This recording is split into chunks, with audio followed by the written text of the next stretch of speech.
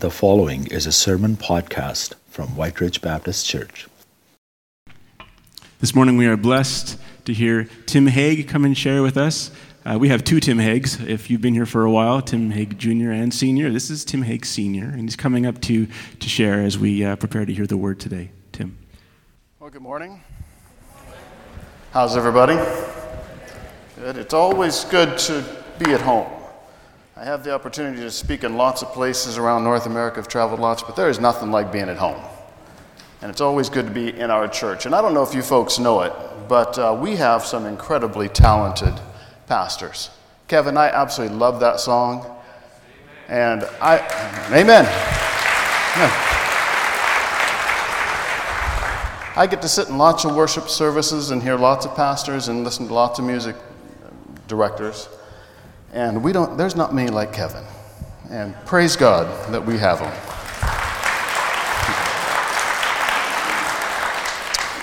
Well, it is an honor to be here this morning to speak on the topic of chronic illness and how we as a church community might interact with people journeying through long bouts of sickness. Parkinson's. Most of you will have at least some vague idea of what the disease is, and most of you will have a notion of some of its more famous marks. Michael J. Fox, Muhammad Ali, recently Linda Ronstadt, and most of you will know that I was diagnosed with the disease back in 2011, this next February marking 9 years for me. And why we with Parkinson's have a fixation with celebrating our anniversaries of our diagnosis, I haven't quite figured out yet. But it seems to be fundamentally important to us. Yeah. But what is Parkinson's? Just so that we're all on the same page. What exactly is Parkinson's disease? Well, it is a chronic, progressive, neurodegenerative disease of the brain that leads to the decreased production of a chemical called dopamine. It effectively comes down to the fact that my brain doesn't work right. Now, I've been in this church for 10 years, and many of you will say we have known that for some time. More importantly, it boils down to the fact that our brains don't produce that chemical called dopamine. And dopamine is responsible for our muscle and motor function. So those things that we often take very much for granted, like walking, talking, carrying things, swallowing, it affects all of those. It causes us to twitch and shake. My meds are not too bad here this morning, so I'll mostly stand still for you. Ultimately, it can cause severe stiffness. It slows us down in all of our abilities and can cause frequent falls. Typically, it affects individuals who are older, 60 plus. However, I was diagnosed at the very young age of 46, at least in my mind. When Pastor Terry this morning asked me to present on what it's like to live with a chronic illness and how we as a church might relate to those of us who are on this journey, this passage immediately came to mind. The passage in Luke chapter 8, verses 40 to 48, and if you have your Bibles and you'd like to turn there, as well as Matthew 9, verse 22. Scripture says in Luke, "Now when Jesus returned, a crowd welcomed him, for they were all expecting him. Then a man named Jairus, a ruler of the synagogue, came and fell at Jesus' feet, pleading with him to come to his house because his only daughter, a girl of about 12, was dying. As Jesus was on his way, the crowds almost crushed him. And a woman was there who had been subject to bleeding for 12 years, but no one could heal her. She came up behind him and touched the edge of his cloak, and immediately her bleeding stopped. 'Who touched me?' Jesus asked. When they all denied it, Peter said, 'Master, the people are crowding you and pressing against you.' But Jesus said, 'Someone touched me, for I felt power go out from me.' Then the woman, seeing that she could not go unnoticed, came trembling and fell at his feet." Now here I'd like to insert one sentence from Matthew chapter 9, verse 22, and it says this: Jesus turned and saw her. In the presence of all the people, She told why she had touched him and how she had been instantly healed. Then he said to her, "Daughter, your faith has healed you." Now, there is a lot to unpack in this passage here, and we simply don't have as much time as I would like. Terry didn't give me more. I'm kidding. But there's a lot to unpack here, and we simply don't have time to get through it all this morning. But let's take some time and hit the high notes. First of all, it's important to note that there is a leader in the church, someone like Terry, who has come to Jesus and said, "I need your assistance." And in this case, he wanted Jesus to come and heal his only daughter, who was 12 years old, who was dying. Jesus turns and starts to make his way to Jairus' house. But on the way, Jesus is basically being treated like a rock star. Because you look at the text there, and it says the crowd around him was crushing him. And you can kind of imagine the 12 disciples acting as his bodyguards, trying to keep everybody off of him. But along the way, a woman with a chronic illness comes up and touches Jesus' cloak, believing that if she does, she will be healed. When she touched Jesus, he did something unique. That's quite easy to take for granted here, but was quite unique. He stopped. And he asked the question, "Who touched me?" Now, the disciples were a little bit incredulous of this question, because if you can imagine that scenario, it's like, Jesus, the 100 people crowding around you touched you. Like, duh. And he says, "No, someone touched me." I want you to get this picture really well in your mind, okay? Because something unique is going to occur here. Jesus is crammed in this crowd. Everybody's pushing against him. And he makes this bizarre statement to his disciples that somebody has touched me. Captain Obvious, if you will. That I want you to put yourselves now on a City of Winnipeg transit. Many of you ride the bus, right? You're making your way to University of Manitoba. It's jam-packed, or you've been in a big city like London or Berlin, New York, and you've been on a subway, right? And you're all jammed onto this subway. And it's absolutely packed. So you're being touched, right? You're being touched. But now I got to stop here for a second, because I promised Terry that you guys would be mature enough to get this analogy, okay? You with me? You're going to handle this for me? I can't let you get lost in the analogy, but it's important that you understand what happened here. So you're jammed onto this subway, you're being touched, but out of nowhere, somebody reaches through and pinches your bum. Little different, right? Something different just occurred. Now, I'm not suggesting to you that anybody pinched Jesus' bum. That is not what happened here. But something did occur. In this crush of people, in this crowd, where Jesus was clearly being touched, something different occurred, and he noted it. Imagine what this lady felt when he turned and looked at her. In that moment, Scripture says that Jesus stopped. He turned, and he saw her. Do you understand how important it is to be seen?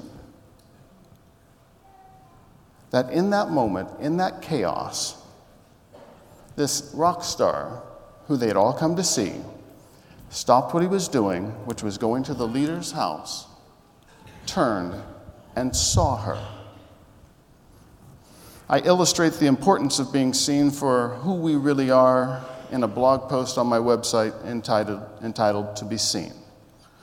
It's about understanding the individual and what they need, rather than what we understand about their illness or what we think they need. Trust me when I say that my experience with Parkinson's is not like your grandmother's experience with Parkinson's. It is vastly different. And thus it is important to be seen for who I am in my journey, rather than what you may think Parkinson's might be like. To see the individual, to see their individual need. Having seen her, Jesus now speaks to her and says, "Daughter, daughter."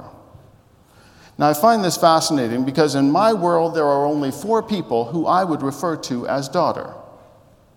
You all know my 2 daughters, Jordana and Eleni, 2 of the best-looking girls around. Yep. They take a lot after their mom. Yeah, I know how to score points. Then, of course, you know Tim Jr.'s wife, Kara, who I call my daughter-in-law. But most importantly, of all my daughters, is that little gift from heaven sent to us by Tim and Kara, that little granddaughter, Ella. Hey? How many grandparents are in the room? Yeah, you should be more excited. You know, you love your first kids, but my goodness, they don't hold a candle, right? But really, folks, that's it. Those are the 4 daughters. My kids, my daughter-in-law, my granddaughter. There's nobody else I've ever really been tempted to call my daughter. Yet in this moment, Jesus crashed through all kinds of social norms. He broke through barriers of class system. He slashed through gender inequality.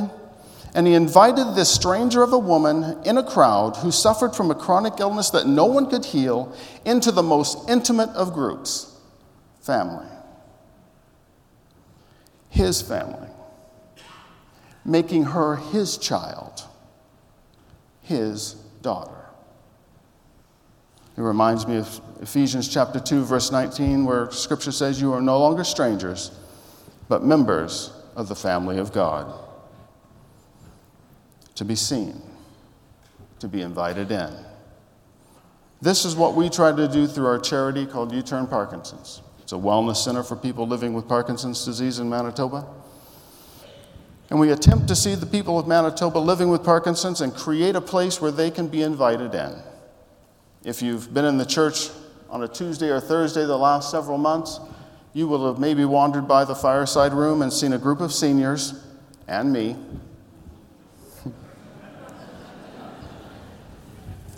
I really hoped you would get that.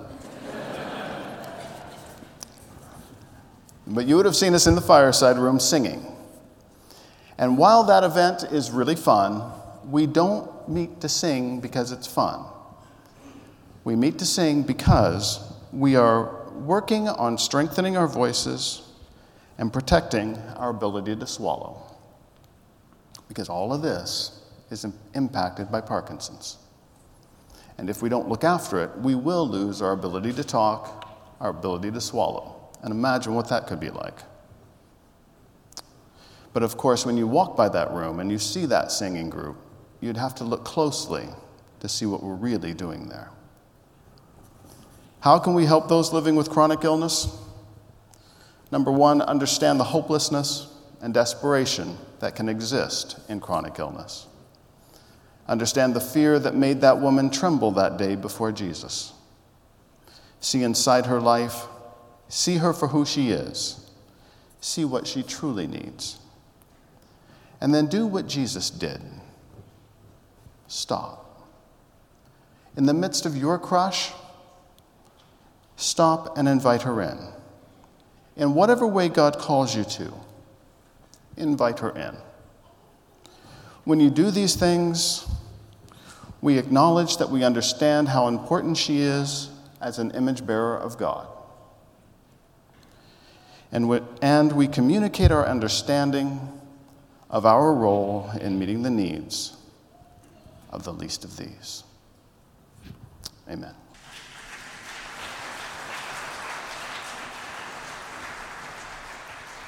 Tim, thank you so much. You so capably took what I had given you to do, and you did it so well. Pointing our attention to chronic illness and the physical kinds of things and the challenges that image bearers on this earth that we know are facing in dealing with chronic illness.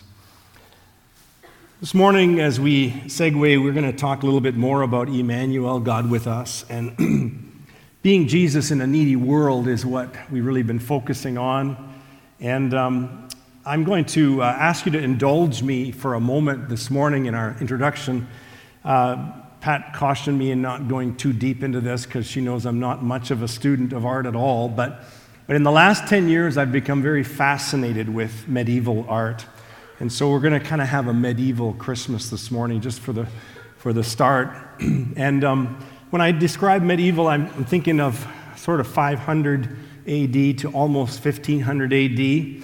And there's a particular kind of art in that era that I kind of grown fond of, but I don't even know if it's unique to that era alone. I know that later Gothic Renaissance art, which is kind of the 12th or 14th to the 16th century, seems to me, if you're art expert, you can talk to me in the foyer and correct me, it seems to me that they tried to depict more lifelike human, so skin looks different and so on. And I particularly like the more medieval, where it's almost more animated and there's a simplicity. So if I go through, and here's an example of the angel appearing to Mary. This is from probably around 1100 AD, and the colors are so bright, and there's an animation to it. It's not trying to look real lifelike. And here's an angel appearing to Joseph in a dream, as we find in Matthew's Gospel. And here is a big, bold statement made by an Italian by the name of Duccio. I can't even pronounce his last name. And you'll see that they often will try in that time, both the Orthodox Church and the Roman Catholic Church were using art to teach about the life of Christ, about the biblical stories. And it was because so many were illiterate at the time, and so they taught through their painters and through their artists. And it's interesting on this one because Isaiah and Ezekiel were chosen as the two prophets flanking the nativity scene in this case. And by the way, the same artist does this picture of Mary and Jesus, and I always get a kick out of how Jesus looks like a middle-aged, balding baby. And I'm not sure why that is. It's very common. And this was in Siena. We were there a few years ago, and I took this picture. And this same artist so they do go back and forth, apparently, between the more animated. Don't you love this one? This is Simeon dedicating Jesus in the temple, and found in Matthew 2. And this dedication, all the bold colors, I love the colors. Here is the wise men giving gifts to Jesus, the blues, the reds, the golds. How incredibly artistic that is. Again, 1,000 years ago, being painted. Here is Jesus, Mary, and Joseph escaping from Egypt and on their way because they are warned. And here's that massacre last week we spoke of, the innocents, the boys 2 years old and under in that area of Bethlehem being slaughtered, how they depicted it in the Middle Ages. Here's the boy Jesus at the age of 12 who is teaching in the temple. And of course, we could go on and on. There's so many about the very healing ministry of Jesus. Some of the following paintings I'm going to show you are from Greece, because in the Greek Orthodox Church, they loved using art to teach. And here's the story that Tim was referring to. This woman who had a bleeding illness, and she comes to Jesus. Notice that so many times the saint or the person has got this circle around them, this halo, identifying who's who in the story. Here's another woman in Luke chapter 13 who for 18 years was crippled over. And similar to what Tim referred to in Matthew 9:22, this Jesus looked at her. He saw her. I wonder if Jesus had to go like this to see her. She was bent over for 18 years. And here's another one, the man born blind in John 9, Jesus touching him, his eyes.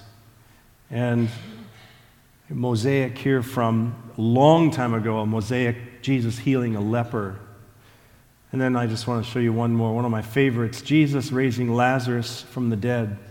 Can you pick out who Mary and Martha are in this painting? True to character, who is Mary? She's down worshiping at his feet. Who's Martha? She's right beside him explaining, no, Jesus, don't open that tomb. It's going to smell. Do you see the true to character Martha Mary? It's incredible to see. And so I want to talk this morning about stories, and some of the stories that we're going to talk about. We've been looking in this whole series on Advent on the fact that we are called upon by the Lord Jesus Christ, the perfect image of God, to minister to the broken image bearers which are all around us. In the first Sunday of Advent, David Pollandine, who is with International Justice Mission, shared with us how outside of reach so many people are image bearers on this earth, outside of the reach of justice because of poverty. The next Sunday, we had Elizabeth Greer with Prison Fellowship Canada, and she told us how outside of the reach of real, genuine relationships so many people are because of brokenness, because of crime. In the last Sunday, we had the children's ministry. We focused on children, and we talked about the evil Herod and how very vulnerable children are today in our culture in many places. And today, as Tim has drawn our attention to chronic illness, long-term illness or disease or suffering, we want to give some time to that. How is it that Jesus is Emmanuel, God incarnate, God with us, for those that go through chronic pain, chronic illness? Well, there's a word that the author Luke is fond of more than any other biblical New Testament writer, and it's the word egeneto, which means, and it came to pass. Many of the modern English translations will not actually translate, and it came to pass. They will instead just say, and this happened. But it's really the same word, and it came to pass. If we were to use it every time, it would help tell the story. Matthew only uses that word once in his nativity scenes, chapters 1 and 2, but in Luke 1 and 2, 16 times he uses the term. And it came to pass is to the world of history and nonfiction what once upon a time is to the world of fairy tale and fable. When I was younger, when our kids were younger, and I would tell them a once upon a time story, they knew that this story was being made up, either by Dad or by somebody else. But when we read, and it came to pass, we know that it really did come to pass. This is true truth. This is real history. And so what I'm going to do right now is I'm going to tell you a once upon a time story, and then I'm going to follow it with some and it came to pass stories, especially according to the Gospel of Luke. So once upon a time, there was a little boy who was afraid of thunder and lightning. And he was sleeping in his room one evening when a terrible thunderstorm cracked outside of his bedroom window. And he got up and he went in his pajamas to the living room. And in the living room, he found his father sitting in his chair reading a book. And the book was called Emmanuel. And Father said to his son, "Son, you don't need to be afraid. I'm reading a book right now called Emmanuel. It means God with us. God is with you. Go back to bed and remember, you don't need to be worried. God is with you." The little boy went back to bed, got under his covers. Within a few minutes, another crack of thunder, a lightning. He got up. He went running to the living room again. He said, "Dad, I'm really scared." And again, his father said, "You don't need to be afraid. God is with you. Go back to bed. And remember, God is with you." He went back to bed. Again, a crack of thunder and lightning awakened him, aroused him. He went running to the living room. He says, "Dad, I'm really scared." And his dad again tried to convince him that God is with him. And finally, the boy said, "Yeah, Dad, I know God is with me, but right now I need someone with skin on." Jesus Christ is God with skin on. John 1:14, "The Word became flesh and made his dwelling among us, and we have seen his glory, the glory of the one and only from the Father, full of grace and truth." I like the way Eugene Peterson translates that in his message. He calls it, "The Word became flesh and blood and moved into the neighborhood." He moved into the neighborhood.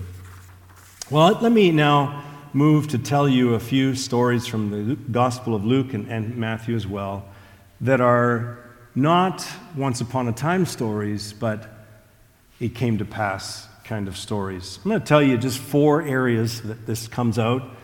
Jesus being God with skin on. And the first one comes actually in the description of Zechariah and Elizabeth, the parents of John the Baptist. And Luke, as he begins his gospel account in Luke chapter 1, verse 5, he says this. He says, "And it came to pass in the days of Herod." Now that's all that Luke had to say for any first century reader. That's all that Luke had to say as he began that, to say to them, this is a dark time. It would be like us today saying any believer who is living in the countries of the Middle East or in Iran or Iraq or Syria, as in the days of ISIS, as in the days of the Taliban. That's what a first century listener would read when he read the Luke account of Jesus' birth. As in the days of Herod. It was a dark time. It was not an easy time, especially if you were a follower of this King Jesus that was born in his kingdom. It was not only a dark time, but it was a difficult time. In verse 7, again, until this word is used, and it says that it came to pass that, Zechariah and Elizabeth were well advanced in years and had no children. This was not only a dark time, but for this older couple who had served the Lord faithfully their entire lives, Zechariah being a priest, this was a difficult time, a difficult season.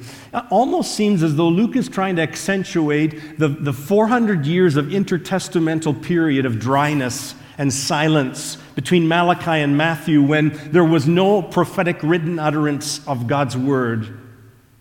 And in similar fashion, for this Zechariah and Elizabeth, it was a dry time. It was a long time. It was a difficult time. Some of you know what long, difficult times might feel like today. For some of you, maybe looking back on 2019 will not be looked upon fondly in years to come because of physical infirmity or suffering or pain that some loved one is going through. It was a difficult time, but it was also a destined time by God, a determined time. It says in the scriptures that when Zechariah was in Jerusalem, he was chosen as the priest by lot to enter the holy place. Now this happened once in a priest's lifetime. The Mishnah dictated that it could only happen once in a priest's lifetime. Zechariah, already old, had never had this opportunity to now go into the very holy of holies and to burn that incense. And while he is in there, his time came, God's appointed time, when he was going to meet up with God. And the angel Gabriel met up with Zechariah while he was in there. And he told him, you're going to have a son, and you're going to call him John. And he is going to announce the coming of the Messiah. This was a time determined for Zechariah. And then there was that God moment time. And in this passage, I'll reference the Matthew once when he uses this term. When he says in chapter 1, verse 22, and all this was done, all this came to pass, that it might be fulfilled what was spoken through the prophet Isaiah. Behold, a virgin shall be with child, bring forth a son, and they'll call him Emmanuel, which means God with us. The scriptures tell us, in other words, that the birth of Jesus is a series of miraculous events coming to pass. All divine appointments culminating in that incredible birth. It came to pass. Luke 2:1, it came to pass that in those days, while Quirinius was governor of Syria, that a census should be taken of the entire Rome. It just happened. It just came to pass. And it came to pass that while Joseph and Mary were in Bethlehem, it just happened that was when her baby was born. All these things that were providential appointments came to pass so that all the scriptures could be fulfilled and all divine appointments kept. Jesus, Emmanuel, God with us, caused it to come to pass. And now as you span the things of your life, and as you look at your own things that come to pass or came to pass in 2019, how is it that you can believe in God as Emmanuel, Jesus, God Emmanuel, that God is with you? Well, the answer is it's through largely not just that individual relationship with God you have, but it's largely through His church. Jesus is God with skin on, yes, but so is His body. His body, the church, is God with skin on. Jesus has a body on earth still. Jesus is still incarnate on earth, as well as in heaven. You've heard it said, you may be the only Jesus that some will ever meet, or you may be the only Bible that some will ever read. It sounds quaint, but it's so very individualistic. For we cannot in and of ourselves be much to many people. We feel so inadequate to be consistently offering the grace of Christ to those around us. But together, the body of Christ is incredibly able as we minister to broken image bearers around us and among us. Because we are made in His image. We are bought with His blood. We are transformed by His Spirit. And though we do everything we do with such imperfection, the love, the grace, the peace, the joy, the kindness, patience, and forgiveness, the forbearance, all perfectly or imperfectly worn, and yet so very profound in their impact when they're offered in faith. Do you understand it when I say these words?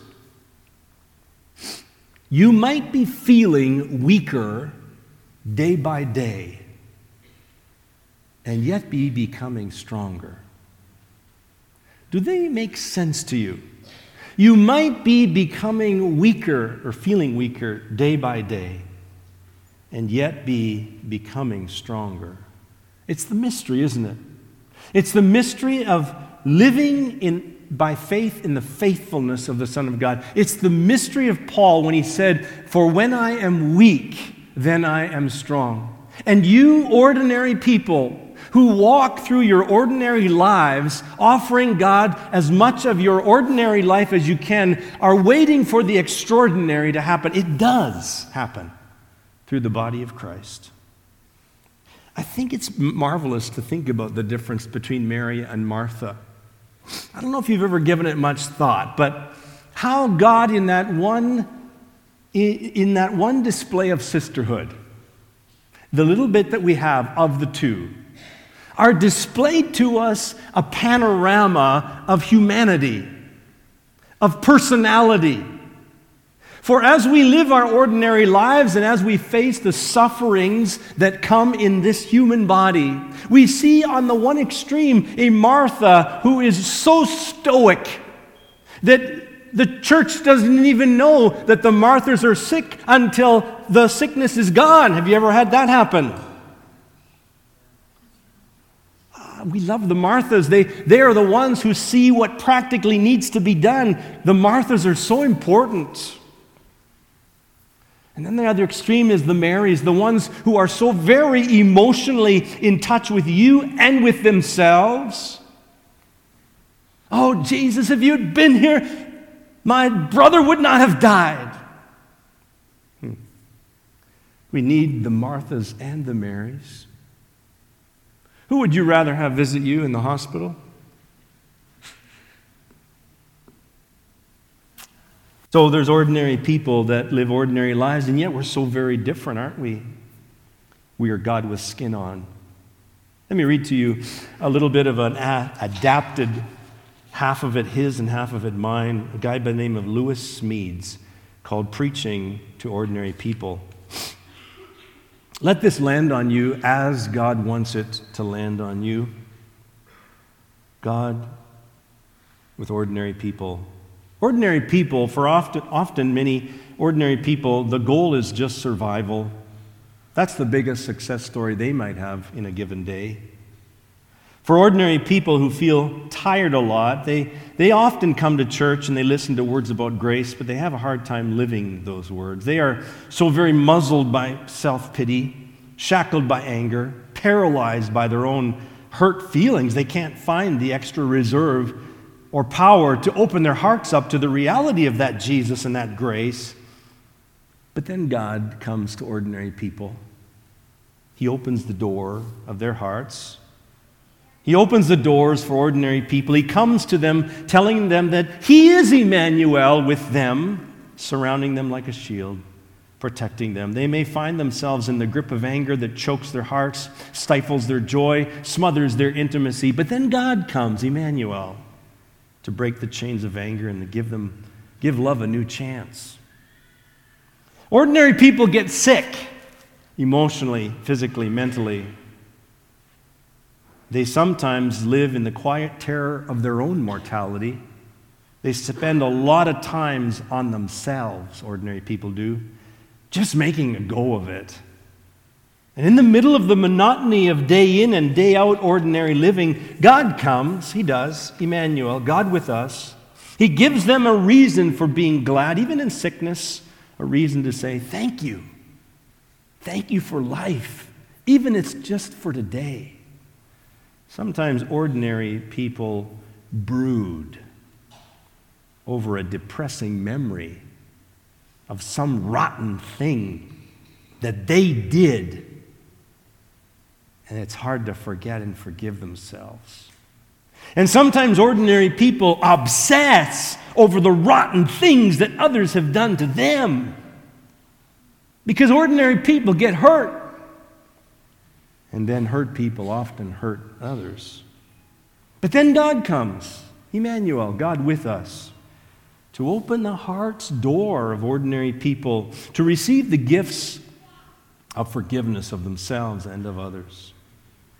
Sometimes ordinary people find life so very complicated that they wrap themselves up like mummies in a suffocating sackcloth, often of their own making.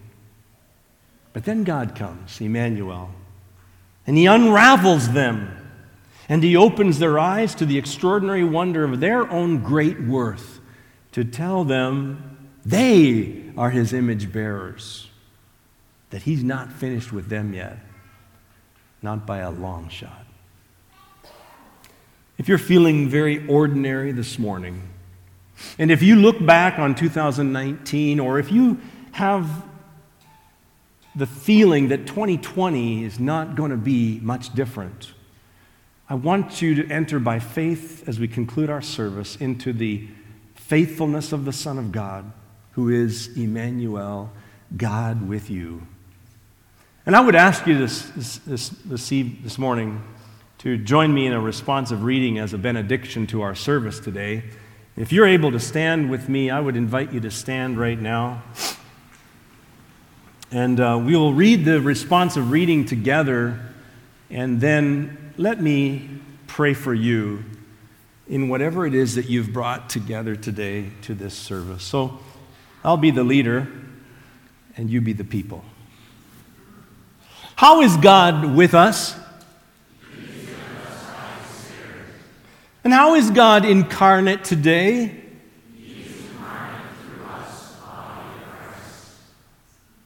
So when someone is suffering, when someone has no voice, when someone needs to cry, when someone needs a meal,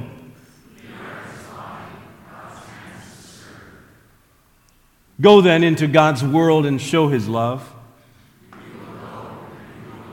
See the ones that Jesus will show you. Remember that Jesus goes with you.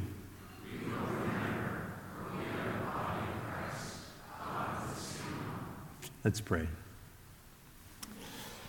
And Father, now as we depart from this place to return in just a couple of days to celebrate Emmanuel, God with us again, would you, by your Holy Spirit, so revive and enliven us so that we would go from this place ready to be your hands and feet, your heart, your arms, your love, Lord, may we see those around us that need being seen. And would you help us, O Lord, to reach out in love for the sake of Jesus Christ? For we are his body, and each one a member of it. We do ask this in Jesus' name, for your glory, Jesus, and for our good, we pray. Amen. Go in peace. God bless you.